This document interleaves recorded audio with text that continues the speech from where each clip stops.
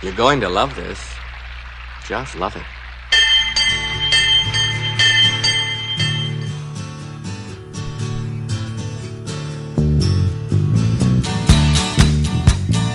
But will I love it? That's the question. Well, I don't know why I came here tonight. I got the feeling that something ain't right. Definitely not. I'm so scared Definitely not in case I right. fall off my chair. And I'm wondering how I'll get down the stairs. Clowns to the left of me, jokers to the right. Here I am, stuck in the middle with you. Here I am. Yes, I'm stuck in the middle. Here I am, Brad Friedman of BradBlog.com, your friendly citizen investigative blogger, journalist, troublemaker, muckraker, and all-around swell fellow, says me, feeling particularly cynical today. From BradBlog.com, this is your BradCast live on KPFK, 90.7 FM in Los Angeles, 98.7 FM in Santa Barbara, 93.7 FM in San Diego, 99.5 FM in Ridgecrest and China Lake, and of course, coast to coast and around the globe on kpfk.org, on the Stitcher app, on the TuneIn app, on your smart devices, on the Progressive Voices channel, on TuneIn, on the Netroots Radio, on the Liberal Justice Radio. Yeah, you can run, but you can't hide. Glad you could join us here live this afternoon. Like I said, I am feeling particularly cynical today. And that's not a good thing. So you are being warned. Skepticism, that's good. It's always good to be skeptical. Not so good to be cynical, and yet that's where I find myself today. And I don't know if it's because the government has just completely ground to a halt. Yeah, they're on vacation. That's usually a good thing. But, I mean, nothing. You know, I've been talking to friends and sources and other folks over the past couple of weeks about, you know, will anything happen on this? Will anything happen on that? Do we imagine something can happen? Every single one of them say, no, no, no. Nothing is going to happen. Nothing can happen. We now have a government that is so unbelievably broken that, frankly, I don't even know where we go from here. So, you know, that's one of the reasons I'm cynical. The other reason is I haven't had a vacation for months and months and actually years and years, and I'm sort of thinking about getting out of Dodge. We're going to be off the next couple of weeks, and getting out of Dodge and heading into the mountains, and maybe that will help. I don't know. In any case, coming up momentarily, we're going to be joined by Dan Froomkin, formerly of the Washington Post, formerly of the Huffington Post, to talk about the sale of the Washington Post and why anyone should care. See, I told you I was cynical. Little warning. Also, a little bit later in the BradCast here, we're going to be talking about the United States of Fear and Redaction. A couple of interesting stories have come together that have just underscored once again not just the surveillance state that we've been talking about for so many weeks and months now on this show, but the state of secrecy. The secrecy state, the massive secrecy state that we now have in this country, and how a couple of the stories that are in the news today have underscored that.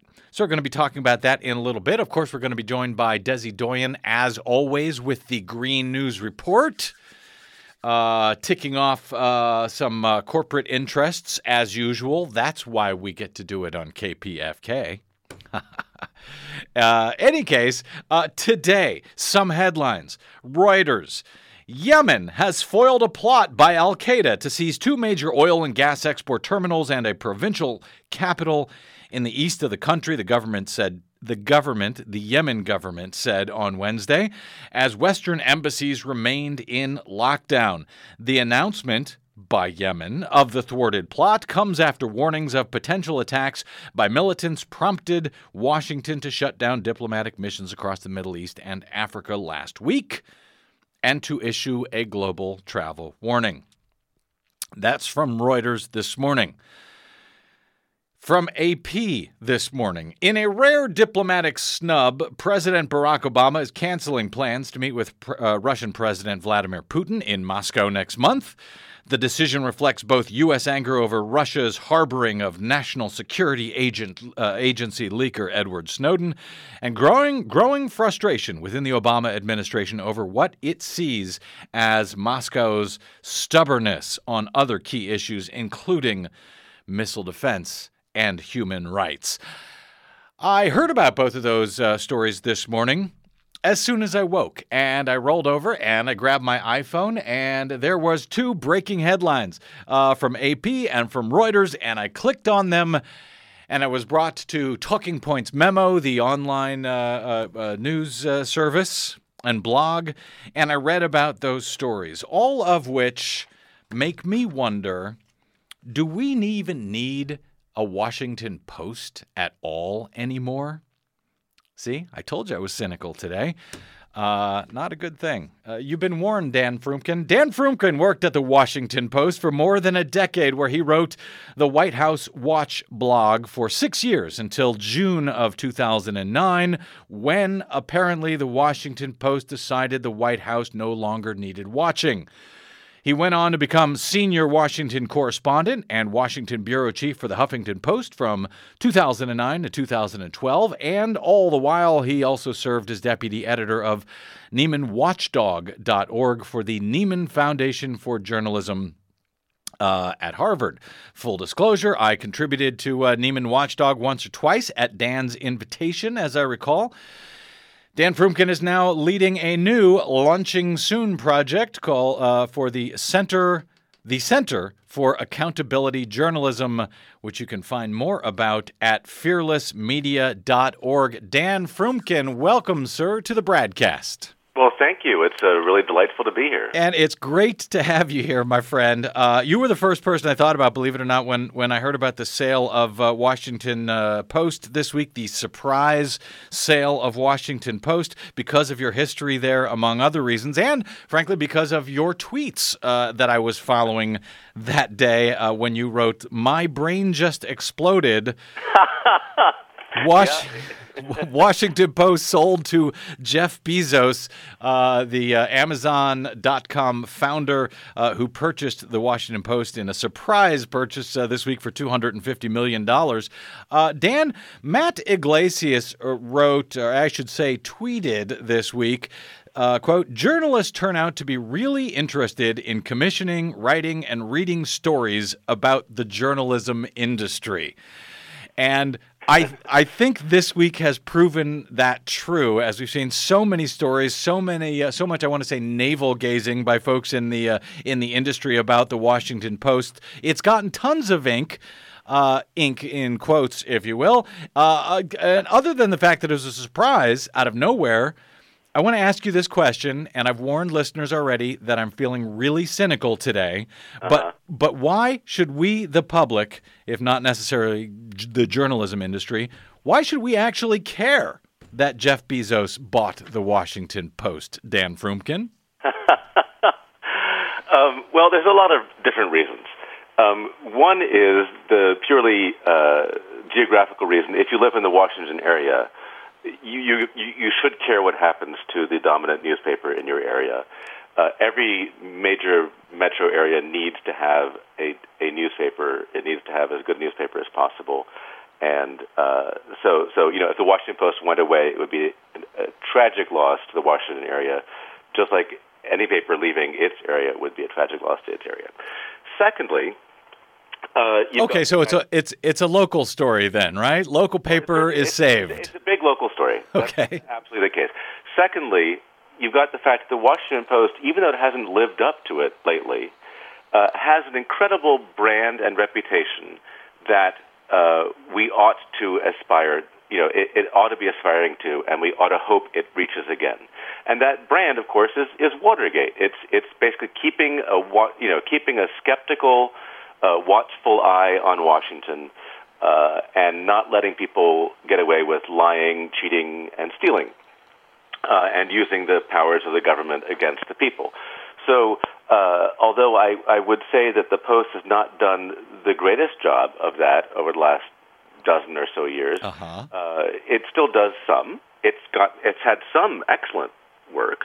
The fact that everybody can name the 3 or 4 same projects is a little bit alarming, but it's done some terrific work. It still has the potential to do terrific work, and more importantly, it needs to do more terrific work in the future. Then the third issue is that Bezos is a fascinating guy to be buying this newspaper, because frankly, a lot of us who had given up on anybody being able to make a go of this financially are now thinking, well, if anybody can do it, maybe Bezos can. Now, this may be just, really giddy, optimistic thinking on our part, and he may be, more of an absentee landlord. He may, in fact, do something really stupid that actually destroys the franchise faster than the Grahams ever would have. But the possibility exists that he will actually use the incredible smarts and the incredible army of developers that has built Amazon into the behemoth that it is, and find a way to actually monetize journalism again. Yeah, and the fact that you have to point out, Dan, when you say that it hasn't lived up to it lately, and then we have to go back to Watergate to sort of cite... There's a few others, like Dana Priest's expose on Walter Reed, like Dana Priest and Bill Arkin's expose on the incredible extent of what they call top secret America. Walter Pincus's coverage during the war, in the run-up to the war in Iraq. There have been some terrific things since then, but by and large, it's become what my brother calls a semi-official newspaper of the American government, rather than the watchdog. Well, right, and this is one of my concerns. A lot of journalists, including myself, over the years, have been wringing our hands about the demise of newspapers and everything else. But because thanks to the internet and folks like myself and certainly you are at the Huffington Post, and how many of those folks are over there are working for free. So we look at this and say, well, this is not sustainable. It's going to kill the industry if people are willing to work for free. But how much of the demise of papers like the Washington Post is really their own fault, not the internet's fault? I was following along with you, Dan, throughout the years, the lead up to the Iraq War and the years after, when when not just the Washington Post, but virtually everyone in the media seemed to become a lapdog for the administration, and people, I think, just started turning away. So I'm wondering how much of this is really due to the internet and how much of this is due to the failure of journalism itself. I mean, if you look now, for example, sadly, we have to look overseas at The Guardian and the work that Glenn Greenwald and Spencer Ackerman and a lot of the other folks are doing there concerning the Edward Snowden leaks and so forth. I'm sure their readership is going through the roof right now over the past few months. How much of this is due to the failure of the newspapers is due to the internet, and how much is due to the failure of journalism itself, as you see it? Yeah, well, I mean, the Guardian's incredible success has been really a lesson and a humiliation for the major news organizations in the country. I completely agree. Let me just clarify one thing, which is that the people at Huffington Post who actually are told what to do and who are given assignments and who write articles, news articles and stuff, they actually do get paid. Right. Obviously, plenty of people write for it for free, but it has staff. I think you're right. I think there's two ways in which journalism failed itself. And I'm actually writing an essay about that right now, which I will publish for free somewhere. Right. You're welcome to publish it for free at bradblog.com, by the way, Dan, anytime. It'll show up somewhere. There's two failures, neither of which can be underestimated. One is actually a failure to embrace the technology.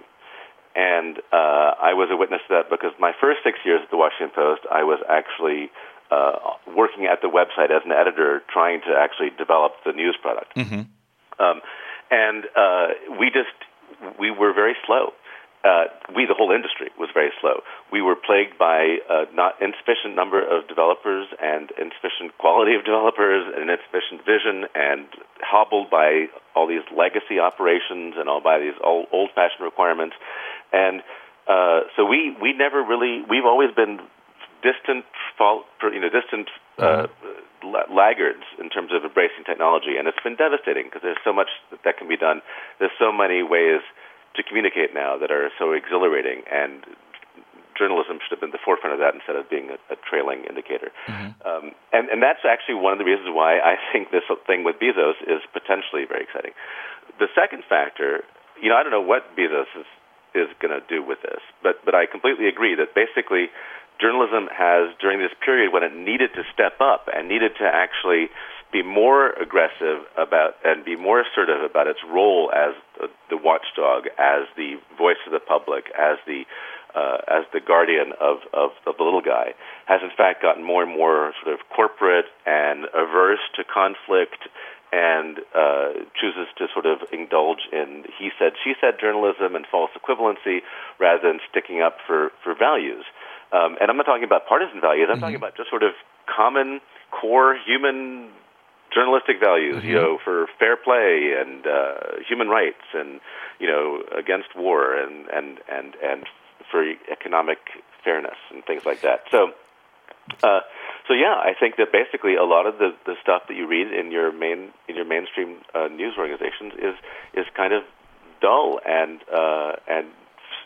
feels disingenuous to a lot of people. Yeah, and not in the survey. I mean, I think that has not been more apparent in many years than what we've seen in light of Edward Snowden and those leaks, and seeing the media actually turn on not just Edward Snowden for leaking, but on Glenn Greenwald for reporting it at The Guardian. This has been amazing to me, and this hasn't been only from government interests who we would sort of expect to do this, but actually people in the media, journalists in the media, guys like Jeffrey Toobin over at CNN. It's been amazing to watch. Nothing has ever so clearly highlighted the fundamental alliance between the elite media and the ruling elite as this story. It really has. Absolutely shocking. Just and deeply troubling. Indeed. Now, Jeff Bezos writes in his letter to the employees, the few that are still left, I guess, at the Washington Post.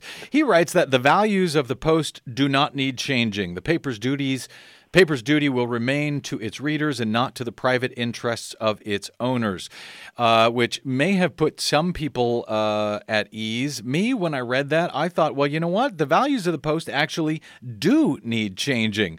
Particularly if you take a look at the editorial section of the Washington Post now, really for the last decade, they have taken not just a hard right turn, but a bizarre right-wing turn, as far as I can tell. A hawkish sort of pro-torture, solve everything with weapons turn. Yes, it's very bizarre. Although, of course, there also are some tremendously talented people writing on the op-ed page. I always feel bad when I tar all of them, when you also have people like E.J. Dionne and Harold Meyerson and Gene Robinson. Spectacular. So it's not they're not all that way. But yes, by and large, you're right. I think what Bezos meant there was the espoused value, those values that you hear people talk about, that the Washington Post stands for, the values that you would hear Catherine Weymouth and Don Graham and what have you say are the values of the Post. I think he shares those. I think it was a very important statement on his part that he was not planning on using the Post, to pursue his own financial or political goals. The whole separation between the ownership publishing side and the editorial, the news side, there's the great wall that we form between it is a hugely important thing for us journalists, and not one that people outside the business always appreciate. But it's the only, not guarantee, but it's the only sort of protection that the public has against being manipulated by the people who own the presses. And so I think what he was saying was, I get that.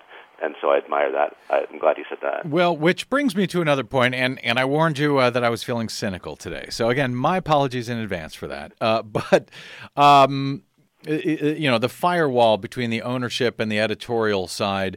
Charlie Savage, who is, I think now at New York Times, formerly Boston Globe, I think, which sold for about 10 cents last year. No. It sold for 70 million. 70, yeah, I think it was 70 million, and it was purchased, as I recall, in 1 billion. Yeah. for 1 billion, yeah. So a little bit more than 10 cents. Charlie left. See what happened. And Charlie left. That's right. Who's been doing great work, by the way, there and at the New York Times.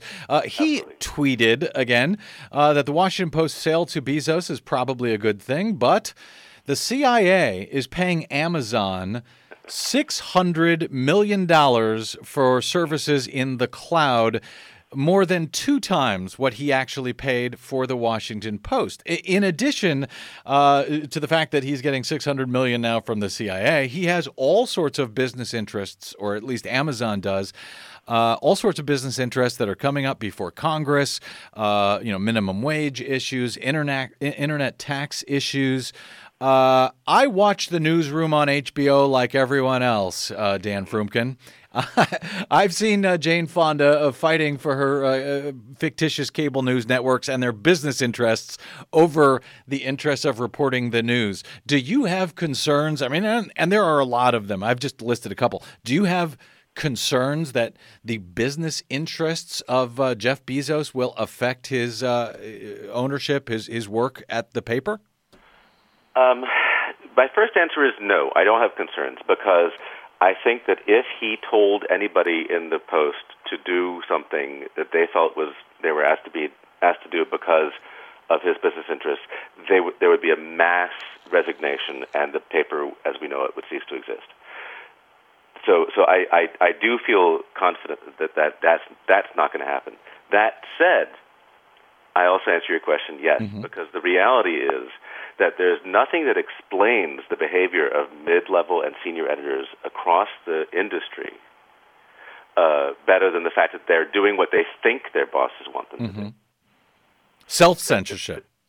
Self-censorship. There's, just like when my contract was terminated at the Washington Post, some people were saying, well, somebody told the Washington Post to do that. No, you don't tell the Washington Post what to do. The Washington Post does it to itself. Well, yeah, and when you have in this environment right now, when you have something like a $600 million deal that the CIA has with Jeff Bezos, with the guy that owns the Washington Post, this seems to me to be a concern. I mean, I would have expected, frankly, these mass walk-offs you're talking about to have already occurred at the Wall Street Journal, given the rightward turn that that paper has taken over the last several years since it was purchased by Rupert Murdoch. So, I'm wondering what. And now the Koch brothers are talking about buying the L.A. Times out here. The L.A. Times staff has been clear that most of them would leave if that happened. So, I think there's still a backbone there, Brad. There's still some integrity in the business. And if you know the people who work for these newspapers, you know that's true. It's still a bunch of terrific people who really want to be public spirited. That said, there are some weird incentive structures. There are some weird examples of people doing what they think they're supposed to do, even though they know it doesn't make any sense. I am much more concerned, however, about the day in, day out closeness between our elite media and their elite sources than I am about a contract, which I don't think anybody's going to pull shenanigans on. If you look at what happened over the weekend, on Friday, the New York Times withheld information on the request of the American government about who was involved in this discussion that was overheard that set off these terror alerts. Well, McClatchy reported on Sunday because A, they heard it in Yemen, where apparently everybody knew it, right? And B, they don't give in to just random government requests to withhold information, and then again, so you have all these newspapers just sort of taking what they're being told very, very credulously, very, very seriously. And McClatchy, actually, which is sort of my huge fan of it, especially these days, actually wrote a story this morning about how this terror alert seemed completely nuts to people who actually know what's going on.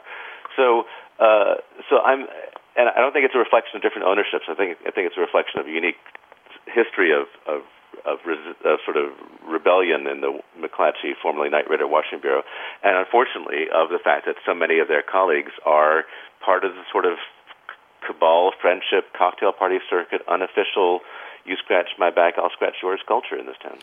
And I'm glad you brought up people thinking the reaction is sort of nuts, and that it was, once again, McClatchy who reported it. And we should give credit. They were previously Knight Ridder, and in the lead up to the Iraq War, Knight Ridder was really one of the only mainstream outlets that was questioning the Bush administration's. Right, exactly. Yeah. I think Knight Ridder launched a meme this morning too. By the way, I mean McClatchy. One of the quotes that was in their headline actually was, "It's crazy pants." And I didn't read the article. Tell me what they said in general, because I've got some thoughts on that I posted at bradblog.com in general about these warnings, and I'm going to opine a bit about that after the break. So I'm curious what they had to say about the crazy pants warnings. The headline is, "Broad U.S. Terror Alert Mystifies Experts. It's crazy pants," one says. Man. And basically it says that there's this sort of bizarre alert status, and that doesn't seem doesn't seem sort of explicable. And they talked to people who would ordinarily be able to explain it, and they said we can't. It was funny because I saw somebody tweet the other day that isn't it nice to have a government who no longer ties their terror alerts to to their political fortunes? And the first thing that I thought of was really Edward Snowden. There was a concern that this was absolutely exaggerated to sort of distract from the NSA scandal.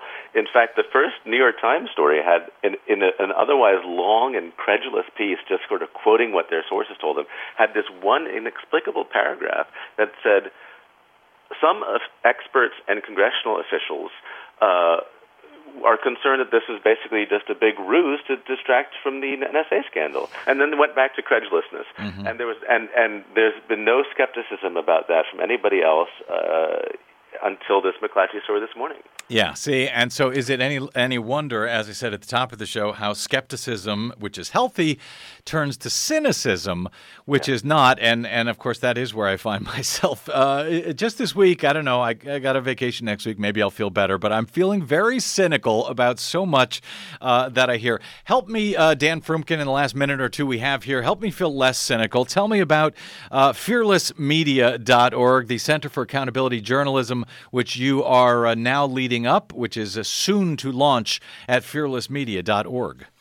Yeah, well, there is reason for optimism. I mean, I think that the business industry is sort of in a moment of soul searching right now, where things could go either way. I think the technology is such that you can get messages out in a way that were unimaginable before, both in terms of publishing technology and social media. And so I'm going to be a relentless voice for journalism that does what we want it to do. I'm going to be calling attention to great examples of that from wherever they are. I'm going to be sort of establishing best practices for how you cover these issues, which often become the subject of sort of mealy-mouthed he said, she said journalism. Mm-hmm. It's going to be terrific. So bookmark fearlessmedia.org, and as soon as I get out of the fundraising and launch phase, I will be.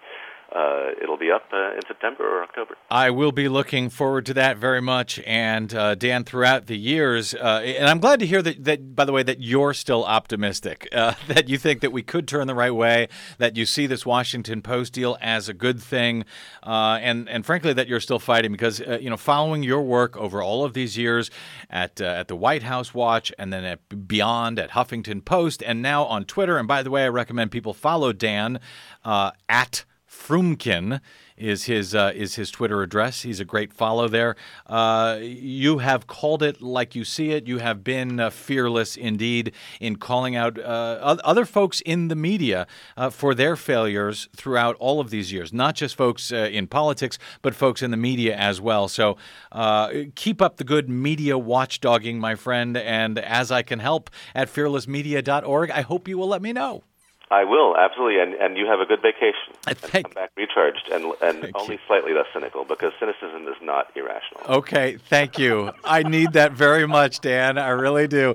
Great talking to you. Dan Froomkin, formerly of the Washington Post, formerly of the Huffington Post, soon to be of fearlessmedia.org. Thanks, Dan.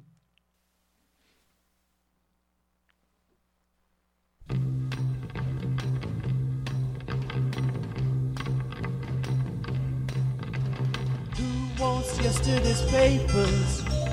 Who wants yesterday's girl? Who wants yesterday's papers? Nobody in the world.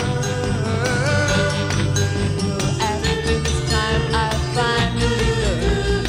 After the pain and hurt. After all this, what have I achieved? I realize it's time to leave. Cause who wants yesterday's papers? Not me. Who wants yesterday's All right, we're going to take a girl? quick break here and come back with much more of the BradCast, including Desi Doyen and the Green News Report, which, by the way, is never cynical at all. So stay tuned for that and the United States of Fear and Redaction. All of that is straight ahead on the BradCast. I'm Brad Friedman. Stay tuned. Same thing applies to me and you.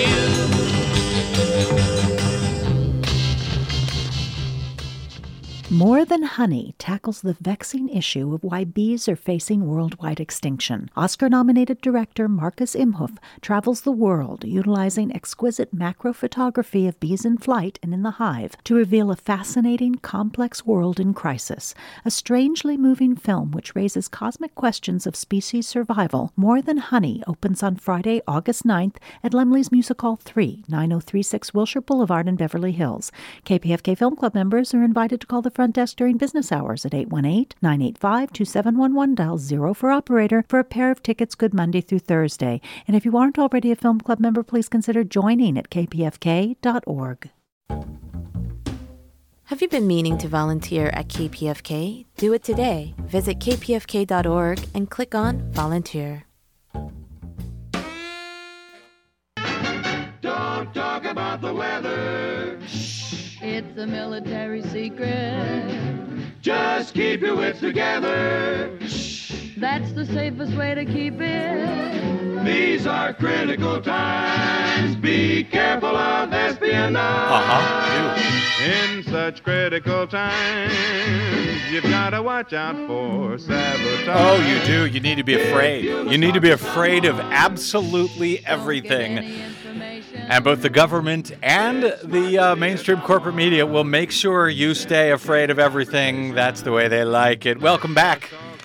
This is your BradCast. I'm Brad Friedman. You're listening to KPFK live, broadcasting out of Los Angeles. Brad of bradblog.com. Going to talk more about some of those military secrets in a moment. But first, I just wanted to note, I'm going to point you over to bradblog.com for this. James Sensenbrenner, who over the years, particularly during the Bush years, I have been highly critical of, most famously back in 2005, when, as chair of the U.S. House Judiciary Committee, the Wisconsin Republican shut down the microphones and lights in the middle of an oversight hearing. We've still got the video of that over at BradBlog. It was an oversight hearing on the Patriot Act, which Sensenbrenner is said to have been one of the key authors of. And he just shut down the hearing when he didn't like the witnesses that the Democrats had brought forward at this hearing.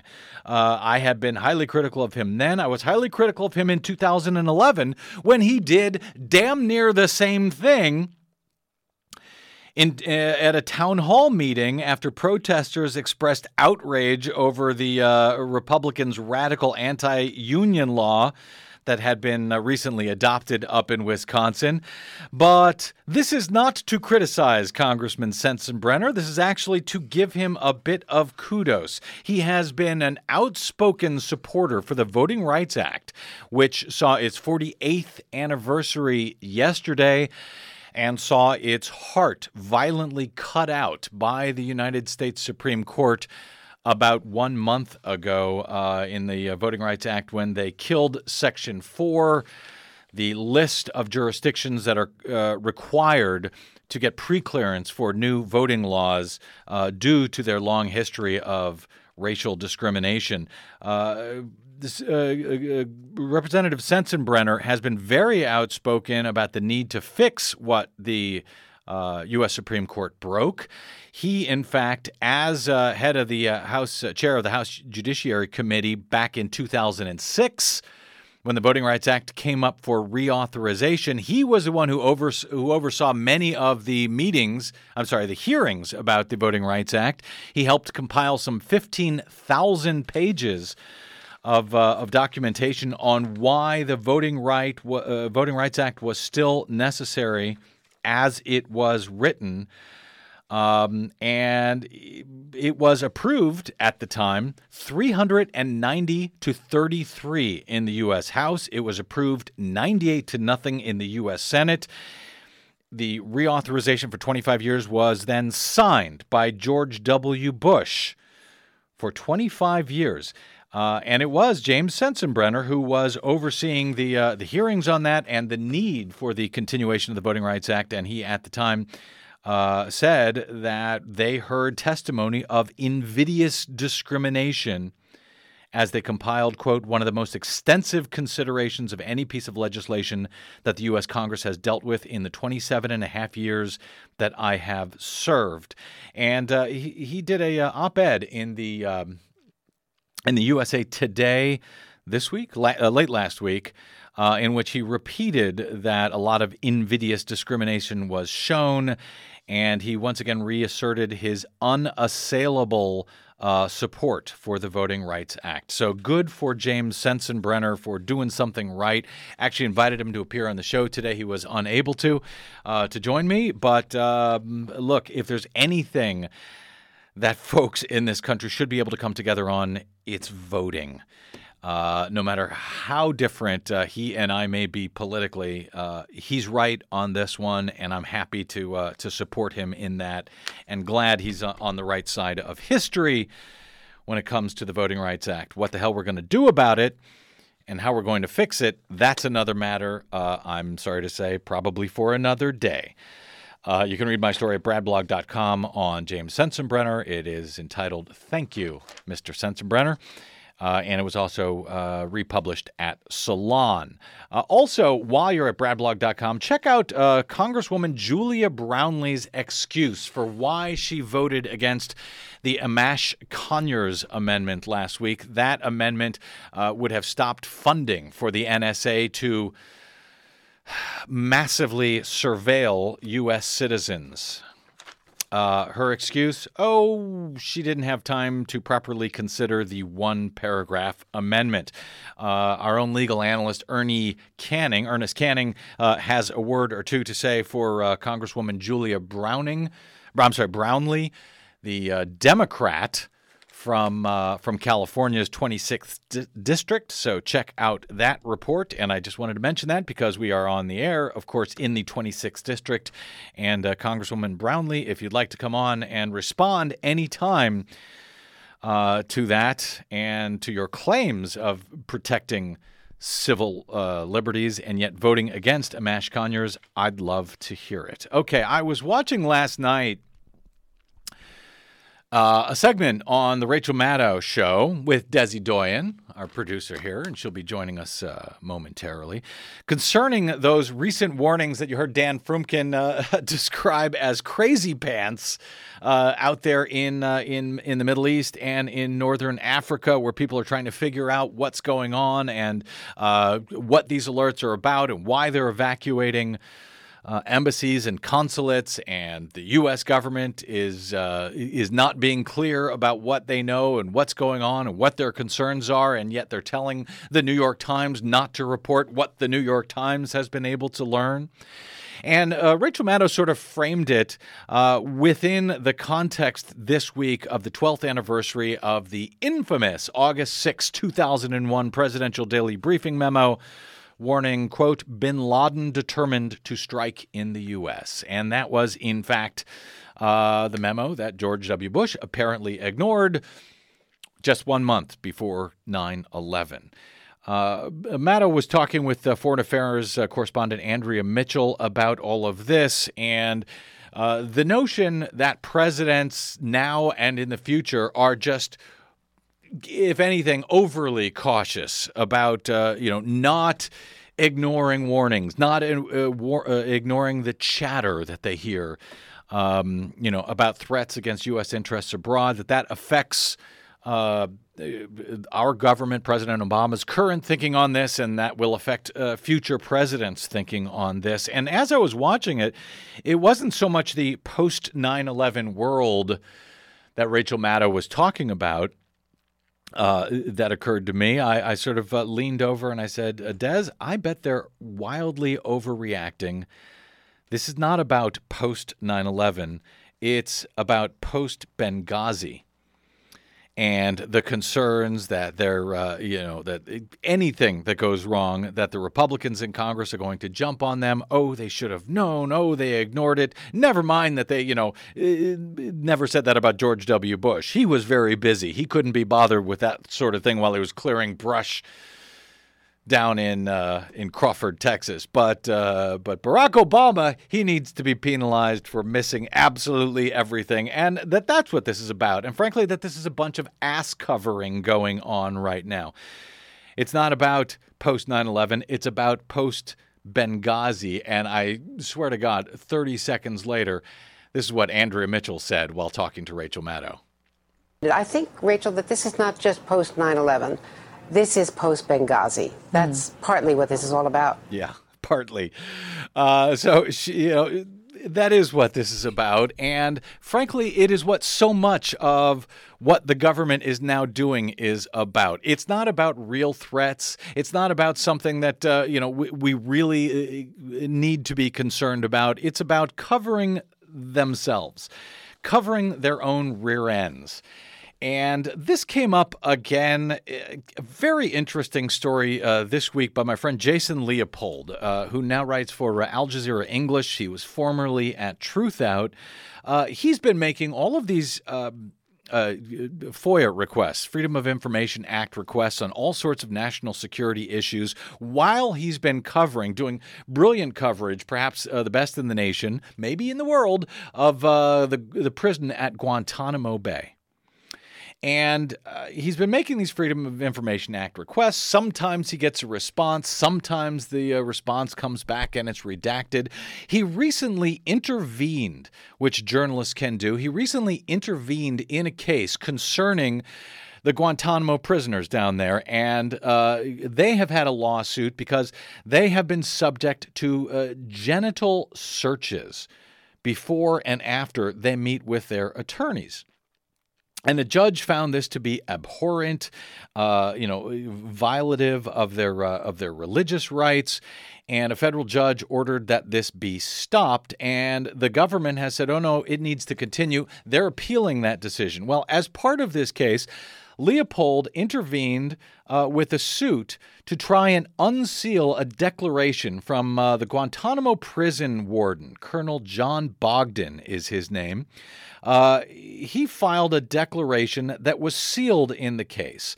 And when the government responded to Jason's motion here to intervene, they came back and they basically said that this declaration offers details, quote, on operational security and force protection procedures that, if released to the public, would better enable our enemies to attack the detention facilities at Guantanamo or undermine security at the facility. In other words, they're saying they're worried that Al-Qaeda will be able to attack the prison at Guantanamo somehow and free the prisoners if information from the warden's declaration about genital searches is released. And this is from the government's brief. Quote, protecting these operational security and force protection procedures from the public remains critically important, as evidenced by the recent al-Qaeda attacks on prisons at Abu Ghraib and Taji in Iraq. Now, mind you, Abu Ghraib and Taji are in the middle of Iraq. They're not on a military base, a U.S. military base in Cuba. But these are the concerns. And, of course, they go on to say that those attacks killed 16 Iraqi guards. Yes, Iraqi guards. What Al-Qaeda's got to get on boats and come ashore? I don't know. But this is the concern. So here is what the bizarre issue is here, however. As part of the government's response to Leopold's intervention in the lawsuit about all of this, they released part of the warden's declaration. But they redacted a whole bunch of it, and as Jason Leopold reports at Al Jazeera, quote, "It appears government lawyers were unaware that another version of Bogdan's declaration, one that contained a different set of redactions, was publicly released last month in documents filed with the Federal Appeals Court when the government asked the federal court's decision to be put on hold. Redacted passages that the government says need to remain secret are unredacted in the earlier version filed on the public record as part of the government's appeal. At the same time, some unredacted passages in the declaration submitted on Friday are redacted in the public version of Bogdan's declaration filed with the appeals court last month.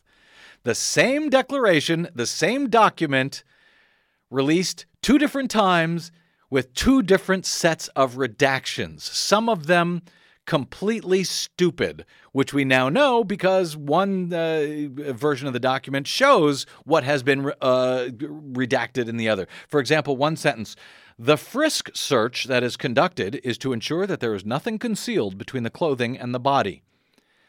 In the version of the same document submitted last month, however, to the government, the word frisk is for some reason redacted. Leopold talked with Stephen Aftergood, director of the Project on Government Secrecy, and he said most, if not all, of these decisions to withhold information are judgment calls, and depending on who does the redacting, you can often get different results. He went on to say that this matter is a great illustration of the subjective nature of the redaction process. He said one clever technique used by some Freedom of Information Act requesters is to request the same document from different agencies because the agencies would declassify it differently, and that's a good way to get more information released. The subjectivity of the classification process is important because it has implications for efforts to combat over-classification, Aftergood tells Al Jazeera. If decisions to declassify information can be independently reviewed by other subjects who have no self-interest in the classification decision, he says, I think that kind of review process can help strip away a lot of unnecessary classification. Yeah, I agree. It is exactly the fruits of that unnecessary classification, over-classification, the massive secrecy state that has developed over the last decade or more, particularly since 9/11, which so many whistleblowers have been trying to tell us about for so many years. These issues bump up against so much of what we have been trying to wrestle with as a nation, what we've been talking about on this show. That secrecy state is at the heart of the leaks of the whistleblowers Bradley Manning, Edward Snowden, the court proceedings and surveillance of journalists by the government, the necessary or unnecessary closure of the diplomatic posts abroad, the refusal to respond to FOIA requests by the public, the efforts even by local and state governments to keep citizens from overseeing the tabulation of ballots cast in their own public elections. So all of this underscores the subjective nature of the entire process and why independent oversight is so necessary. Whether it's in regard to real congressional oversight of our intelligence agencies, public oversight of Congress, and of the secret rulings by the secret FISA court, or simply the ability of investigative journalists to carry out oversight of everything that our government does. Our government of, by, and for the people, by the way, in case you forgot. Look, I don't have the answer to this fine mess that we've gotten ourselves into, but we need to talk about it. We need to talk about it without fear. We need to understand not just the massive surveillance state, but the massive secrecy state, and how decisions are being made in our name, decisions that are not meant to protect us, but are meant to protect the decision makers. This needs to be discussed and considered without fear. And that's what we try to do every day at bradblog.com and every week right here on the BradCast. Remember, our constitutional system of government is not built on trust. It's built on checks and balances and citizen oversight. And that's what we need to reclaim, because that's what seems to be getting harder, not easier. And we, the people, need to figure out some way to unwind this ridiculous, and getting ridiculouser, un-American mess. All right, get Desi in here. Let's do some green news. It's not easy being green. It seems you blend in with so many other ordinary things. Take that out of your mouth. What is that? It's a cough drop. You came in here with gum in your mouth? Cough drop. Cough drop. All right. Because you're not standing out. All right. Well, hi, Des. Hey. Once again, you're here to cheer me up. I know you are. With your lively as ever green news report. And all the positive information. In yes, it. there is. Actually, speaking of fearless fear and without fear nor favor. That's right, of corporations. I think we beat up on a few of the corporations. Oh, easily. Today. Oh, they yes. deserve it. All right, well, let's do some green news. We'll come back with a follow-up or two, our latest green news report. The reason that we're here is because Chevron is a really bad actor, okay? Okay. 200 arrested protesting Chevron's toxic San Francisco refinery. Drillers wasting 1/3 of the nation's natural gas.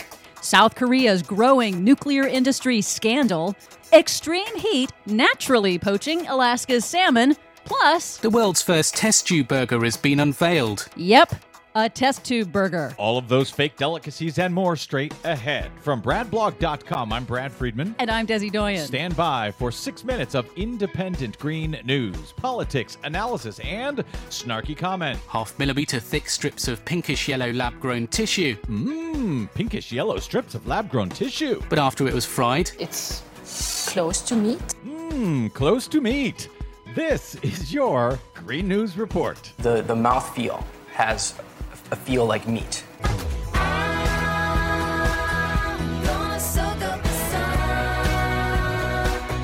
Okay, Desi Doyen, as we go to air today, we've got some breaking news. 1 dead, 2 injured following a coal mining accident in Harlan County, Kentucky.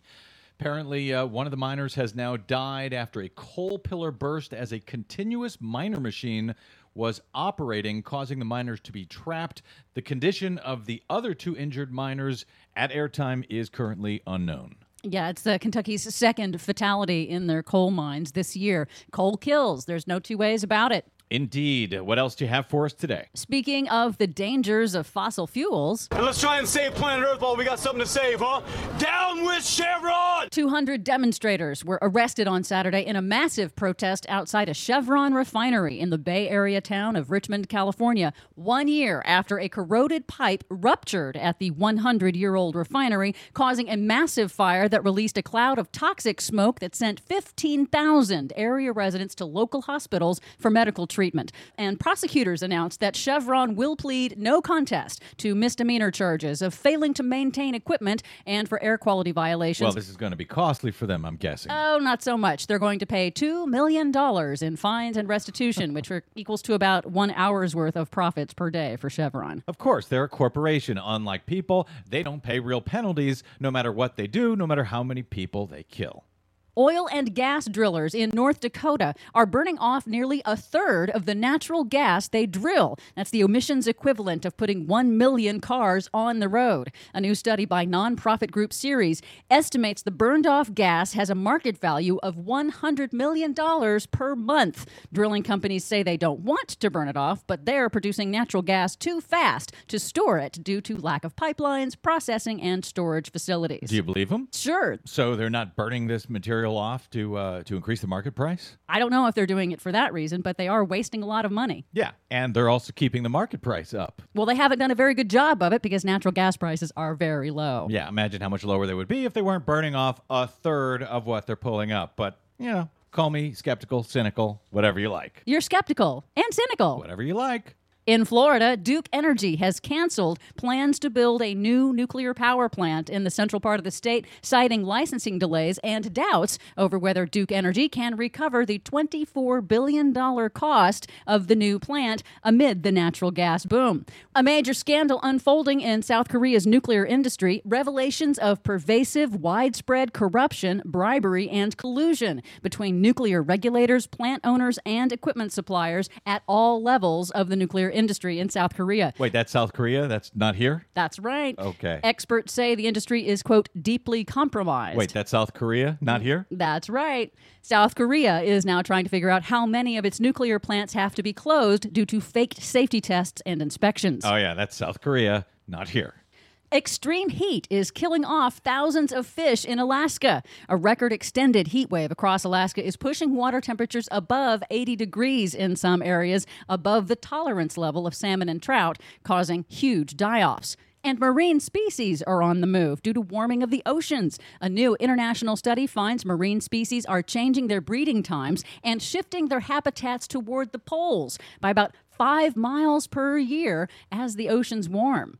Finally, those who back the idea point towards the rocketing global demand for meat. Yeah, you probably heard about the world's first test tube burger grown entirely in a lab. It's made from cow stem cells and is said to be biologically identical to beef. Except that it was grown in a lab in a test tube instead of in a cow. Right. Google co-founder Sergey Brin funded the experiment as a potential answer to the environmental impacts and animal cruelty of industrial meat production as world population grows. But there are major issues with large-scale production of this kind of test tube food, and food advocates say it's not really the solution. Check out the debate at our website, greennews.bradblog.com. Call me old-fashioned, but I like my meat grown in a cow, not in a lab. For more on that and all of the other stories we couldn't cover today, please check out our website at greennews.bradblog.com.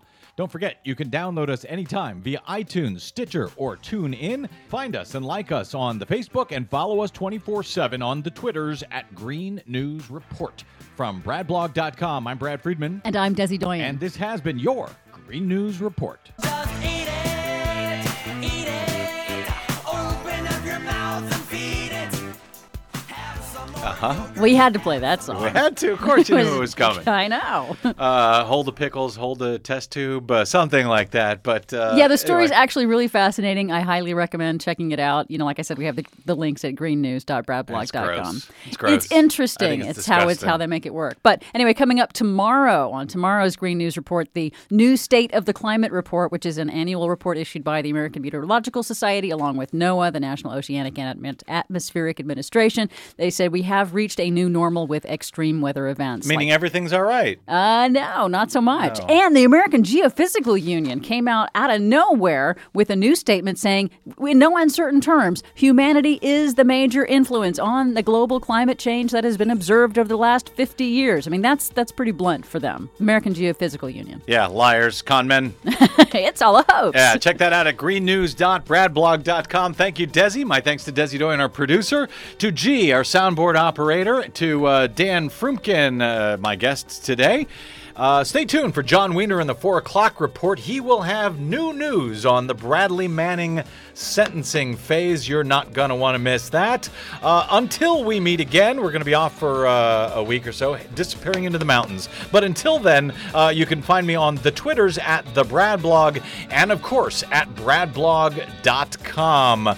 I'm Brad Friedman. Good night, America.